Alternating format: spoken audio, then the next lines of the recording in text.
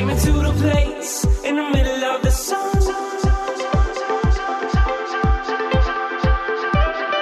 And we'll sing this song, sing it one by one. What's going on, guys? Welcome to ID Podcast. Thank you for tuning in. I am going to request just one thing of you today, or we are, is that you share this episode or maybe a past episode or maybe a future episode with one friend or family member. We're continuing the self-titled fall/winter podcast subscription drive. It's totally free. All you have to do, I sound like a salesman. All you have to do is just tell one friend or family member about I Do Podcasts. And if it's helping you, and we hope it is, say, hey, this is really great stuff. Hopefully, that you're getting, and you can share that with your friend and family, and they're going to be able to better relate to you to them. Share it with your spouse if you haven't already, or partner, or Tinder date. Be like, hey, I really like you on this first Tinder date. Let's listen to ID Podcast. This marriage and relationship podcast. Okay, but we do appreciate it. We appreciate you guys listening and sharing the show. And on today's show, we have another great topic, and one we haven't talked too much about, and that is rejection with Dr. Ellen Hendrickson. And you may have heard of her podcast, The Savvy Psychologist. I know I always see it on iTunes. Yeah. But she is a clinical psychologist who helps millions calm their anxiety and be their authentic selves through her podcast, as I mentioned, and in the clinic at Boston University's Center for Anxiety and Related Disorders. Yeah, it was a great episode. We not only talked about rejection while you are dating, but also rejection in the relationship and the best ways to kind of handle it, and how to talk to your partner to validate their feelings and help them not feel as rejected in the moment. And like a lot of things we talk about on the show, they're small things, but they're so huge in improving your life and your relationship. So listen to the tips that Ellen gives us in today's show. And as always, we love you guys. We appreciate you listening, telling your friends and family, tell them to subscribe, leaving those 5-star reviews, and just being your awesome selves. And we've kind of been on also this kick of doing episodes based on the topic suggestions you guys send us. And we created a thread on the Love Tribe community page on Facebook. And I just keep going back to those and keep pulling those topics. So I love it. So keep it up. We love putting out the information that you guys want to hear. And join that page. Yeah. And join the Love Tribe fam on Facebook.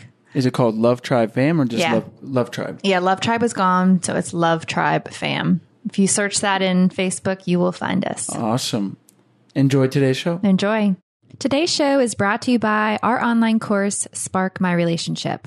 Create more passion, improve your communication, and build a stronger, more intimate connection with your partner in less than 90 days. We've collaborated with 15 therapists and psychologists to bring you the strategies marriage therapists teach their clients. To unlock a special offer only for I Do Podcast listeners, visit sparkmyrelationship.com/unlock. That's sparkmyrelationship.com/unlock.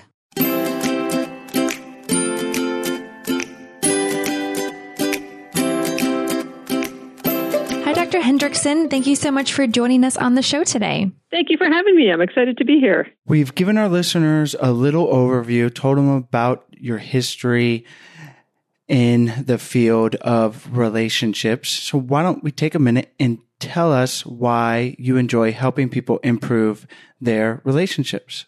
Absolutely. Well, it's simply so gratifying. I know that sounds simple, but I guess that's exactly what it is. I'm a psychotherapist and a researcher. And in with my psychotherapy hat on, it's just so gratifying to be able to, sit down for an hour with somebody and, try to, argue back to negative thoughts that they might be having, or to, teach them how to, supercharge their mindfulness, or to give them a nice little technique that they can wrap up with a bow and take home, and to have felt like, okay, that's something that I could do to help improve this person's life. I love being helpful and seeing that that people's lives really do improve because of it. It's a beautiful thing to be able to do, and we're just happy to have guests like yourself on the show so we can share the information with our listeners and learn ourselves along the way. And today's topic is going to be one that is going to be valuable to people in all kinds of relationship statuses. And let's start with talking about if someone is in the dating field, and that is the topic of rejection. And I was just going to say, like, Sarah and I, we've been together for 10 years now. And I want to say, lucky enough not to be on the dating scene too long. And I can imagine now with, online dating, Tinder, you're meeting so many people and that you might like, and rejection has got to just be like this looming thing with all those touch points more than ever before. So let's dive in and talk about that. Sure. Sounds good. And is there one thing that's maybe the biggest problem area with someone that is feeling rejected, which to me is a very natural thing? If you like someone, they don't like you back. How can someone navigate that? Sure. So I think the biggest thing with rejection is feeling like it's only about you. That rejection, especially romantic rejection, can feel so isolating. It feels like, oh, there's something wrong with me, or that they saw my true self and rejected me for it. And it feels so isolating. And that isolation can give rise to feelings of anxiety or feelings of depression, feeling helpless and hopeless, or feeling like, oh, well, what if this happens again? Or what if they're right?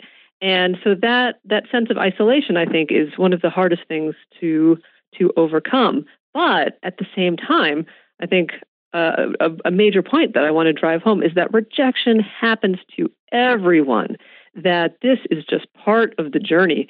And so even though it does feel very isolating in the moment, ironically, it's actually something that connects us to pretty much every other human being, that everyone around us can relate to the feeling of being rejected, whether it's in a relationship or from a job they really wanted, or even just some kind of small everyday rejection, like, I don't know, getting some side eye for your new haircut, or for, a comment that might have gone wrong. But that some form of rejection, that feeling of being rejected is so universal, and that oddly connects us to a greater humanity. Being able to take that perspective has got to be so valuable, because it can feel like we're all alone and vulnerable. And I'm glad you mentioned in job situations, just in life in general. And as someone who's an entrepreneur, Sarah and myself, just with this podcast and other things, that's like the biggest fear, especially when you're starting out, is like our audience is going to reject us, or if you're working for someone, our boss is going to fire us. Like that same kind of feeling of needing that approval at the bottom level. And definitely the self-talk of everyone goes through it can be gratifying in helping to calm those fears. But what else can we do to shore up our confidence? Confidence. That's the word I was looking for. Sure. So I think something that's really helpful to me, at least, I definitely have some perfectionistic tendencies myself, and so I am actively working on that. But something that was helpful to me was there's this lovely study. There's one of my favorite studies is you can tell how much of a nerd I am by having a favorite study, but it's from 1966, and it's by a psychologist named Dr. Elliot Aronson.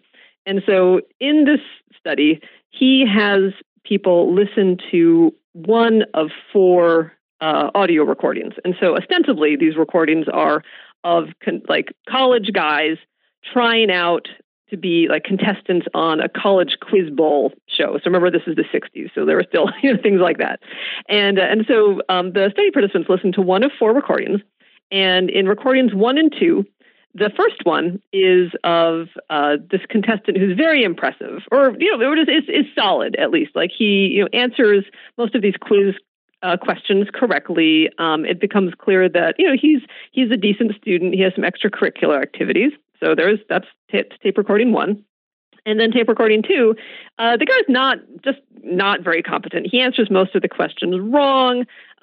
He's very unimpressive in the rest of his life, and it's just generally not somebody you'd want to hang out with or have on this quiz bowl show. Okay, so that's 1 and 2, and then 3 and 4 are exactly the same as 1 and 2, except at the very end you hear the clatter of like some plates and the scrape of a chair, and you hear the guy say, "Oh no, I've spilled coffee all over my new suit." And when all the study participants are surveyed, they rate how much they like each or the person that they've listened to. And the guy who wins out, you'd think it would be the competent guy who doesn't spill coffee on himself, but in fact, it's number 3. It's the competent guy who does spill coffee on himself.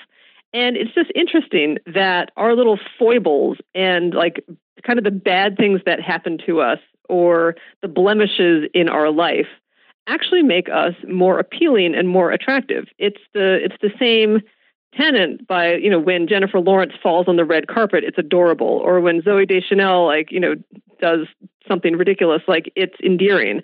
And so this sense of being imperfect, of having gone through some rejections or having not had things work out perfectly or having to, be humiliated or to go through, something difficult, actually humanizes us and makes us more approachable, less superhuman seeming, and draws people to us.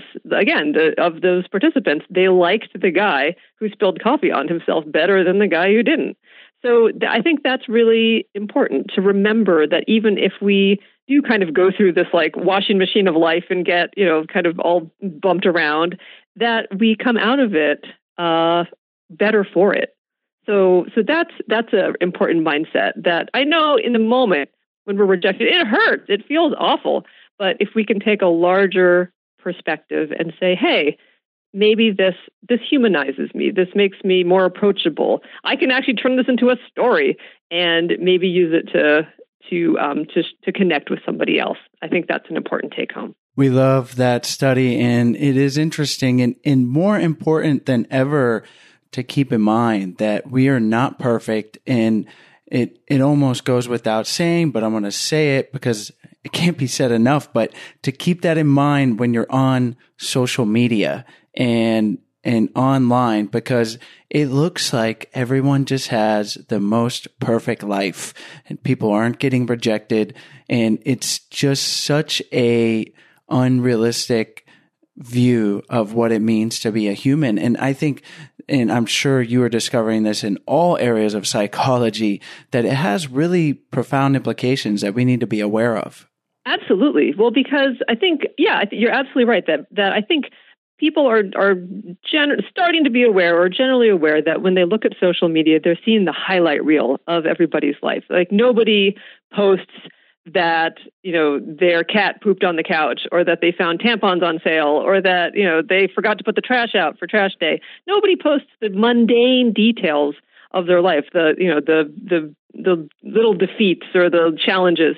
And so what happens is we see the curated version of everybody else's life, and the only life we have access to where we see all of the bumps and foibles are our own. And so by comparison, it seems like ours is drastically, underperforming or is not going well. But it's only because we just don't see what's behind the curtain of other people's lives. Is there any research on how viewing other people's social media pages really affects someone emotionally? Does it actually, I know when I see people's lives and I'm like, wow, that's so great. They have a great life. And then, I'll think, oh, wow, my life is not so good. Does it really affect us by seeing other people's social media and comparing it? Yeah, there is research on it, exactly, actually. And so one of the studies I like and try to remember is there was a study of looking at Facebook And for people who just kind of looked at Facebook and like lurked, like didn't participate, like didn't comment, didn't like anything, just kind of looked at other people's photos and lives and comments, that they left Facebook feeling worse. But for those who were engaged and used Facebook as, what it's supposed to be for, to connect with people and to participate in their lives, they did not leave Facebook feeling worse. And so I think that's an important lesson, that if you're going to go on Facebook, to do it with the intent of interacting and to try to participate, not just kind of be a voyeur and to look and compare. So I think that's a good take home for Facebook behavior. Another Facebook study I've seen is just the likelihood of us going on to Facebook is completely related to how tired we are. When we're exhausted or fatigued or it's late at night, we're much more likely to go onto social media. And that is the witching hour. That is the hour where we're already feeling tired. We're already probably feeling burned out. And it's so easy to fall into that hole of comparison when you see your friend's Bahamas vacation pictures up, at 10:30 at night and you're exhausted.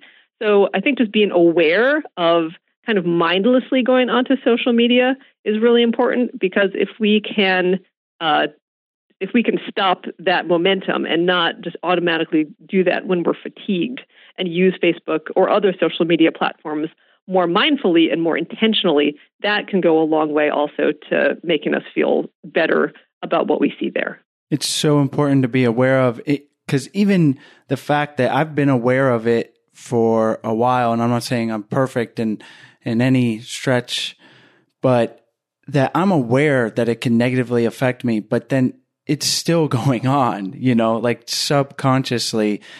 I think it's just in our DNA if you see someone else, we're social creatures. Like, we're making a notation, like, look how much fun they're having. You might not even explicitly, consciously think about you're comparing and it's negative, but there's some level of, we haven't interacted in this way for millions of years. And now suddenly we have this technology, and certainly there's good things, but really trying to be cognizant. I have come to the conclusion I just need to limit the time too. There's a whole addiction side of this that, or like you mentioned, when you're tired because you're bored, you're just compulsively opening it up. And get an app that the latest iPhone update actually has a weekly tracker that shows how much you're on every app on your phone, and try to set a reasonable low level and stick to it. Absolutely. And I think another good thing to do is that if there is an app that's making your life miserable, like if it's Facebook, or if you get sucked into YouTube or Instagram, or just if there's something that is not good for you, or you go into it because it gives you some pleasure, but then it crosses the line into, I am wasting my time, or what am I even doing this again for? Then just to delete the app. You can always reinstall it later, but to experiment with just getting rid of whatever app sucks you in and decreases your quality of life. Like, make an executive decision and just get rid of it and see what happens over the next few days. Again, you can always reinstall it, but it's really interesting to it forces us to look at our habits, like to see if we're automatically reaching for it and like, oh wait, it's not there anymore. Oh, I just did that. Oh, that's interesting. Or to see how much time we get back, or how much differently we feel not having that particular app on our phone. So that's a challenge I often recommend to people as well. So bringing this back to rejection, certainly if you're feeling rejected, it's not going to be valuable to go on to your social media and see how happy everyone is in their not being rejected that day, and you're just going to wallow, and it's just not going to be a great thing for you. So like you said, delete the app, or really try to be aware of it, try to avoid it. And I want to go to this avatar we have of someone that's been rejected, and it can be the lowest of the lows. You feel lonely, and it's like easier said than done to just make yourself feel happy or not rejected again. What are some steps that person can do besides, recognizing that it happens to everyone? It's not all about, you, what are some other steps they can take to kind of get out of the dumps? Sure. So I think a lot of us, especially with a romantic rejection, tend to unconsciously try to stay connected and draw out the connection by using social media. This is a nice way to connect what we were just talking about and rejection, that oftentimes we will see what our ex is doing on Facebook. Or even I had a client who would check her ex's Venmo payments just to see, is he buying drinks for somebody? Where is he? What's going on? And it kept her, even though she knew the relationship was over, it was a way to stay connected with him.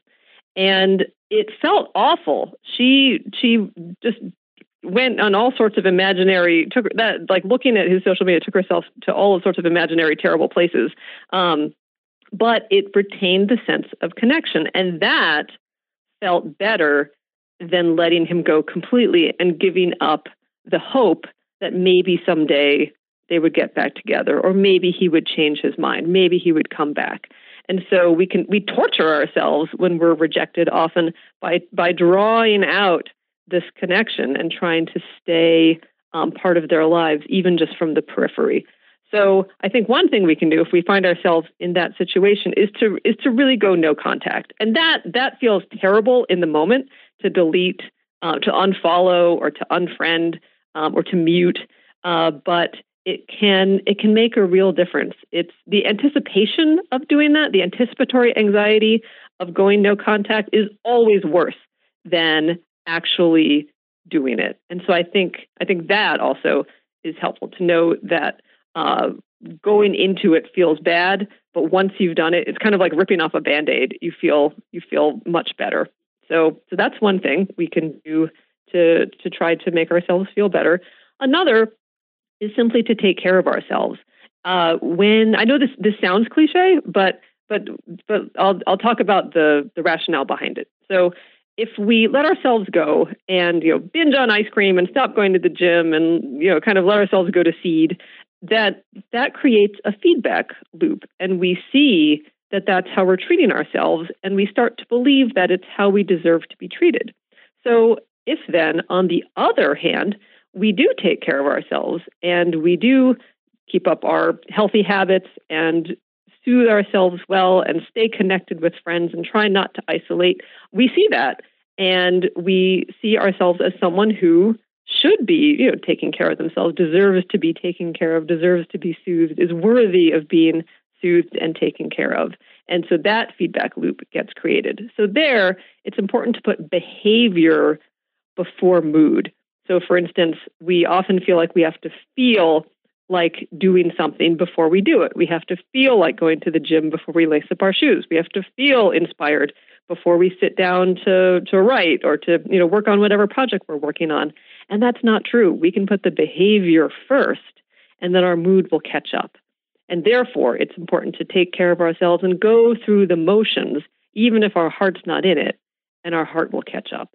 I love that tip, not just for dealing with rejection, but I think that's how a great way to approach a lot of things in life, because how often do we just feel like we want to go to the gym, But when you go to the gym, almost never if you're me, right? you're going to get into that mood, and it's a much better attitude to have. But not only that, it's like an easier way to go through life, because you're not constantly fighting yourself, and all kinds of self-talk, and it's just kind of just do it, and you could say that about being kind to your partner, and it might not come naturally, but it's like the saying, fake it till you make it, almost on the same lines. Just absolutely be the change, and then you're going to create a positive feedback loop. And now all of a sudden you're not even thinking about it, and you're like, why do I love going to the gym so much? I used to hate it. And you're just there. It's so true. So one thing I found in working with people who have been broken up with or otherwise been rejected is that they're often angry. Is that they're often really pissed at their partner or whoever has done the rejecting, the rejector, and And so something that we do is we try to dig for the softer emotion that's underneath that anger, because anger is a secondary emotion. It's an emotion that gets kind of manufactured to put on top of something that's always a little softer. Like it's usually something like hurt or sadness or guilt or shame. And what happens is that it's uncomfortable to feel that softer emotion. No one likes to feel ashamed. No one likes to feel hurt. And so we get mad because that feels better. Like it's not comfortable to be angry, but there's this kind of like, not sexual arousal, but like there's this arousing energy behind it. Like you feel some adrenaline or you feel some energy behind it. And that is preferable to feeling the hurt of rejection. But if we distract ourselves by feeling angry, we never really get to the actual emotion, which is the hurt. And so I would say to dig for that softer emotion and to try to listen to it. And so it's really that's an uncomfortable place to be. But I think to allow ourselves to touch that pain and to be mindful of it, to kind of be aware that this is what we're feeling, makes it, ironically, go by a lot faster. That if we can be in touch with it, it will kind of burn itself out. Whereas if we push it away or bury it under anger, it's going to smolder under there for a lot longer. That is such a valuable insight to take through life again, because I'm just thinking of times that I've felt rejected. And now I'm talking just within a relationship, because we can feel rejected in the initial outward feeling and maybe response is that of anger or frustration, but it's actually, that's the what's be external. But if I try to dig down deep into that, there's a softer emotion. And I see how just doing that exercise and maybe taking that pause, or maybe you feel the anger coming on, and rather than letting yourself go down that path, you step back and go, what is making me feel this externally? Is there more in this process that we can do, like this self-talk to try to be introspective and realize what it is that is really deep down hurting us? Before we continue on, we're going to take a short break to tell you about our sponsors. Today's episode is sponsored by Babbel. Babbel is the #1 selling language learning app in the world. Not only can you learn Spanish, which has been super helpful for Sarah and I as we live in Costa Rica. I helped habla español and got the guy to fix a sink today, so that was nice.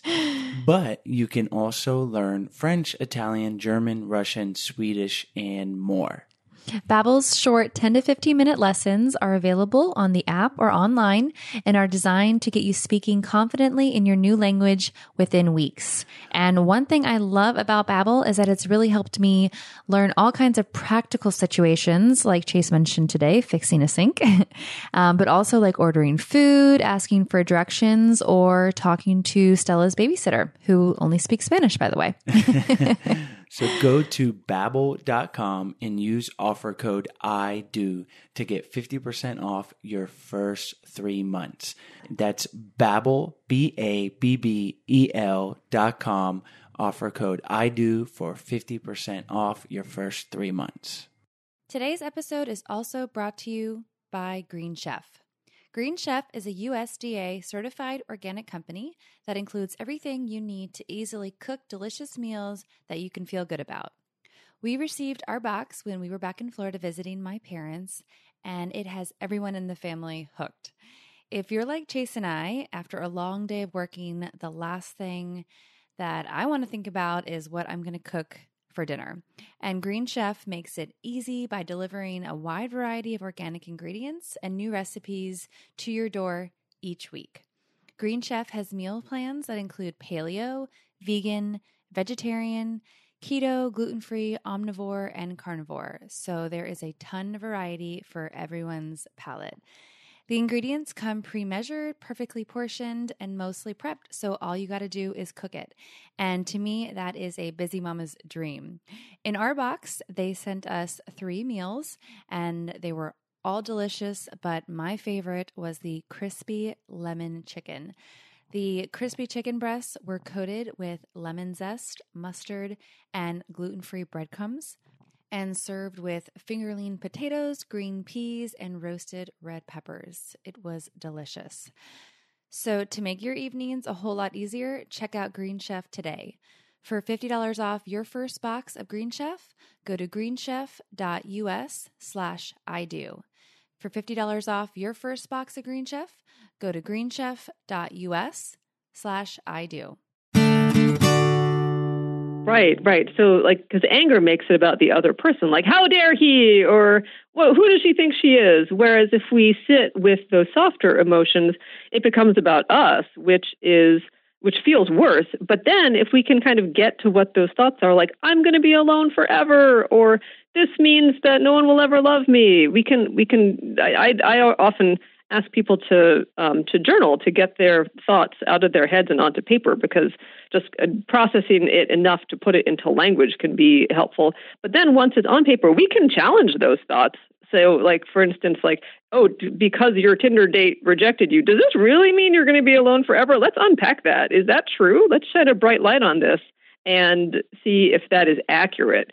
We're not just trying to slap a happy label. We're not just trying to think positive thoughts about it. We're trying to look at it accurately and say, is what our anxious or hurt or rejected brain is telling us accurate? And oftentimes it's not. It's oftentimes much more dramatic than it needs to be. And so we can kind of talk down these thoughts from, I'm going to be alone forever, to, oh, well, that sucked, but I can pick myself up and try again. And I think that actually segues into a point of it can be, no one who's been rejected wants to hear this, but it can be helpful to go through some of these painful experiences, because then when you find the right experience, when you find the right person, or you have a good relationship, there's that contrast as evidence, like, oh, this is different, this is better. And I think without the rejection or the lousy relationships as contrast, we don't even know what we have. So I think it can be helpful to have a bit of a background of, rejection or bad experiences to offset and to highlight when we really do find a good connection and or a good relationship. And also, too, I'm sure people who journal their experience, if they have another experience similar to that, like another rejection, they can go back and reference and say, hey, I got through this, and this is how I did it, and these were the feelings at the time, and I came out the other side, and so I know I can do it again. Absolutely. I'm really glad you made that point, because it looking back is, hindsight is 20/20. And so we can look back and say exactly that. Like, look, I got through this. I'm strong. I'm tough. I can handle hard things. Because when we're looking at it from before we've gone through it, we're looking at it from that side, it's so much scarier. And like I said before, that anticipation is always worse than actually having done it. So yes, we can remind ourselves that we can do hard things. We can get through stuff, and we can cope. So the feeling of rejection is probably going to be more prominent in someone that is dating and meeting new people. And I imagine that can be strong and evident in a lot of people that are not finding their long-term partner right away. But then once we're in a long-term relationship, feelings of rejection can still come up. And I know Sarah and I have dealt with this, where if I want to have sex and she turns me down because any number of good reasons, then I just would have this response of being rejected. And then I've dug into my childhood, but there's a lot of layers. But maybe you could talk about, we could break down an instance like that and other ones that might happen in more committed relationships. Sure. So, no, I'm actually really glad you brought up the the example of wanting to have sex. And so I'm going to give a shout out to my to a book called Love Worth Making. This is by Dr. Stephen Snyder, and he talks about this exact issue. And so I think it's important to note that the feeling rejected can affect both of you. That then, you feel rejected, but also I wonder if Sarah might then feel a sense of obligation, like, oh, I've got to make up for this later. And that creates pressure and it creates expectation. And so that kind of stress is very difficult to it's hard to feel sexy. It's hard to feel like you want to connect in that kind of an environment. And so Dr. Snyder talks about trying to increase just being mindful, and when there is pressure to have sex, to try to diffuse that by simply lying together without expectation and being mindful of the moment, being mindful of breathing, being mindful of your partner's body, being mindful of your reactions within your own body, and then just letting what happens happen. And sometimes that will lead to sex, and sometimes it won't. And he talks about this much more eloquently than I am right now. But it's a nice way of kind of getting around this cycle that we get ourselves into of rejection and expectation, building pressure. And I think that trying to, rather than increasing the pressure to try to make things happen, letting go completely actually is more effective and gets us to where we want to be in the end. I think not eliminating, but working on the expectation was it was important and valuable for me, and can be an important way to deal with a circumstance like this or any number of them, is that if you go in with the expectation that it's going to happen, and in your mind you're forming, we have this way of just trying to materialize things in our mind, and that's the way it's going to be. And then when it doesn't happen, it's that feeling of rejection, because it's like, wait, this was supposed to happen. This is what I want to have. So keeping the expectations in check, I have found very valuable. Are there ways that people can practice realistic expectations, and this is also an issue is I say lowering the expectations, but then where do we draw the line? There's a lot there. Sorry. Sure. That's a great question. So yeah, because I think to reflect this. So what you're asking is like, how can we temper our expectations? Because oftentimes we go in with like kind of a movie in our mind of how we expect things to go, and then when the actual action diverges from the script we have in our head, we feel disappointed or rejected. So how can we let go of that without having no expectations or like being a doormat? So I think we can go in rather than trying to have expectations and saying like, this is how it should go, or this is how I want it to go in with an air of curiosity. Like, I wonder how this is going to go. I wonder what's going to happen. And just following that natural curiosity and responding to our partner in the moment, this forces us to really look and listen to get our information rather than looking inward at our own head at what that script is. So when we're forced to turn our attention inside out, away from the script in our head and outward to our living, breathing partner in front of us, and to listen to them and, look and see what's happening, it makes us much more agile and makes us able to respond in the moment and create a more authentic experience. And so I think when we're going in with expectations, a nice thing to do is to try to consciously, again, turn that attention inside out and to root ourselves in the moment where we are and to just see what occurs. We're still engaged. We're not just, laying back and being passive and saying, oh, whatever happens in this interaction. We are still active, but we're not trying to steer that ship with white knuckles.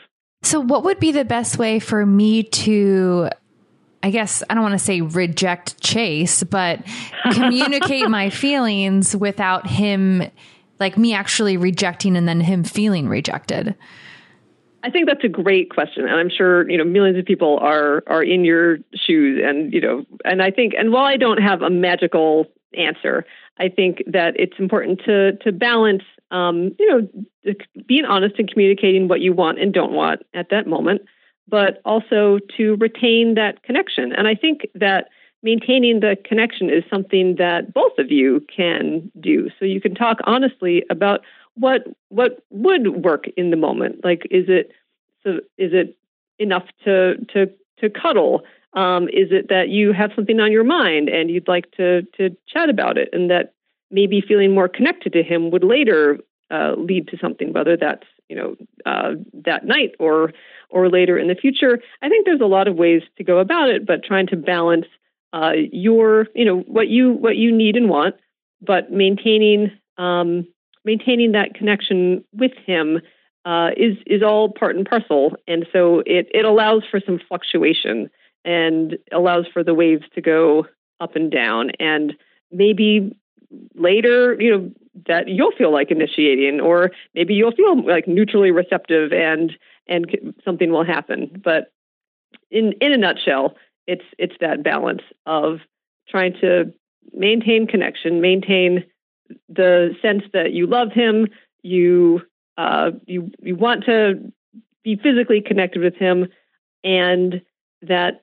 there are many other opportunities for that, not just that moment. So I think if he won't feel as rejected because he knows that it comes from a place where this is an ongoing relationship, and there are many, many chances, not just this one. So it's not, all the eggs are not in one basket.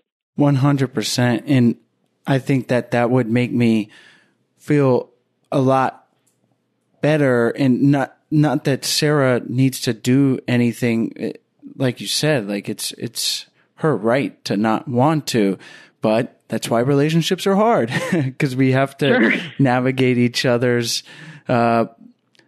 histories and personalities. And I just feel the connection and the empathetic response is such a valuable thing, whether it's to avoid the feeling of rejection or to avoid the feeling that my partner is not on the same team just because they disagree with how we handle the finances.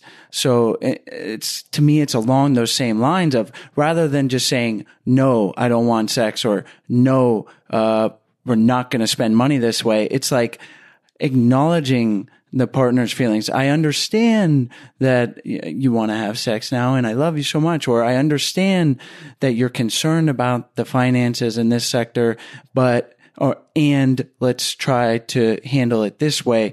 That, for me, and I think in a lot of relationship dynamics, it can be all that it takes. And I'm not saying that's an easy thing to do, but that it's so valuable in navigating rejection on both sides. Yeah, I think there's a big difference between, nope and a sense of empathy, and like how would we like to be rejected? I think each of us would like to be rejected in a sense of, I love you so much, not right now, I'm not feeling it tonight, but let's cuddle. I think there's a big difference between that and no, get away from me. So it's all in how you phrase it. I was reading an article recently about, it was titled like the best rejection text ever. And it was basically this girl and this guy, and she wrote him a text, or he wrote a text that was like, I would love to see you on a second date. And she wrote back and said, I had a great time with you. I think you are a wonderful person, but I think we lack a certain connection, but I wish you the best of luck. And it was very straightforward, and it didn't drag out. And he felt very thankful that she was so honest and upfront and told the truth like that. So Can you kind of talk on that along the lines of maybe our listeners are dating and they come across a date and the person wants a second one, but they're just not interested? What's the best way? Is it best to just give a very honest response like that? Or is there another technique that may be better? I think that the honest approach is always the best. I think that if you can be, transparent and honest and empathetic, like that will always win out. And so her text is fantastic. And I think the only nitpicky change I would make to her text is I would change the word but, like you're a wonderful person, but I didn't feel a connection, to an and. Because when you say but, it negates whatever you just said beforehand. And so I think with the tweak to and, you're a wonderful person, and I feel like we didn't have a connection, I wish you the best of luck, would be even better. It could really, polish up that already excellent text. But what happens if we ghost people or we draw things out or are not honest? We're sending a number of messages. And so actually we send the message. We send one particular message is that we think that they can't handle it. We think that they're not strong enough or can't deal with our rejection, that they're fragile, and it really does them a disservice to not be honest. So that's one thing. And the second thing is when we do ghost somebody or like draw things out and leave all this uncertainty hanging in the air, people will fill in that uncertainty with worst case scenarios. And so the awkwardness that we save ourselves by not writing a difficult yet honest text or email or whatever, or face-to-face conversation or whatever it is we're doing, the pain we save ourselves gets transferred to the other person. It gets dumped on them. And they will fill in the uncertainty with, oh my gosh, you must hate me. Or, oh, it must have been that thing I said. I feel so horrible about that. Or I wonder what it was. There must be something I'm doing that I'm not even aware of. Oh my gosh, what could it be? I must have a blind spot. And that tortures us. And so it's much better to write a text or to communicate honestly, like the example you gave, because it is certain. It doesn't leave that room for uncertainty for us to fill in the gaps with all our worst case scenarios and our own, kind of personal fears.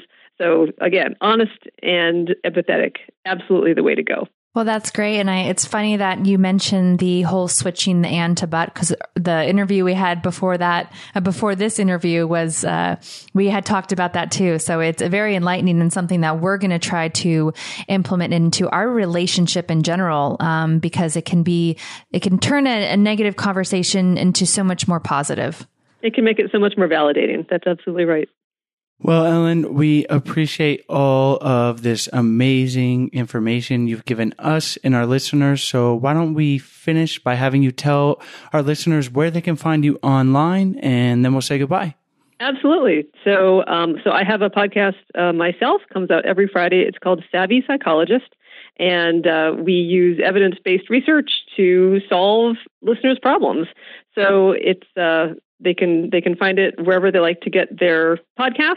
And I also have a book called How to Be Yourself, Quiet Your Inner Critic, and Rise Above Social Anxiety. And certainly social anxiety and rejection have a lot of overlap. So there are many, many tips in there to try to overcome and rise above social anxiety. And I hope your listeners check it out and find it helpful. Absolutely. And we'll have the links to your website, your book, and your podcast on your show notes page on our website at idopodcast.com. And our listeners know to go there to check it out. And thank you so much for joining us on the show. Thank you so much. It was an honor and a pleasure. Hi, guys. We hope you enjoyed today's episode. As always, all the links are in the show notes page, as well as on the podcast description. And while you're on our website, we encourage you guys to check out our 14-day Happy Couple Challenge. We send you an email for 14 days with simple, doable challenges to help strengthen and improve your relationship. And on our website, we also have a bunch of free resources for your relationship. So we encourage you to check those out. We also have our Love Tribe on Facebook. We encourage you guys to join the tribe and be there for support for each other. If you have questions or just need some relationship advice, We are all here for each other. The group has grown to almost 1,000 people, and we love it. So we hope you guys join that. You can go to Facebook, Love Tribe Fam, and you'll find us right there.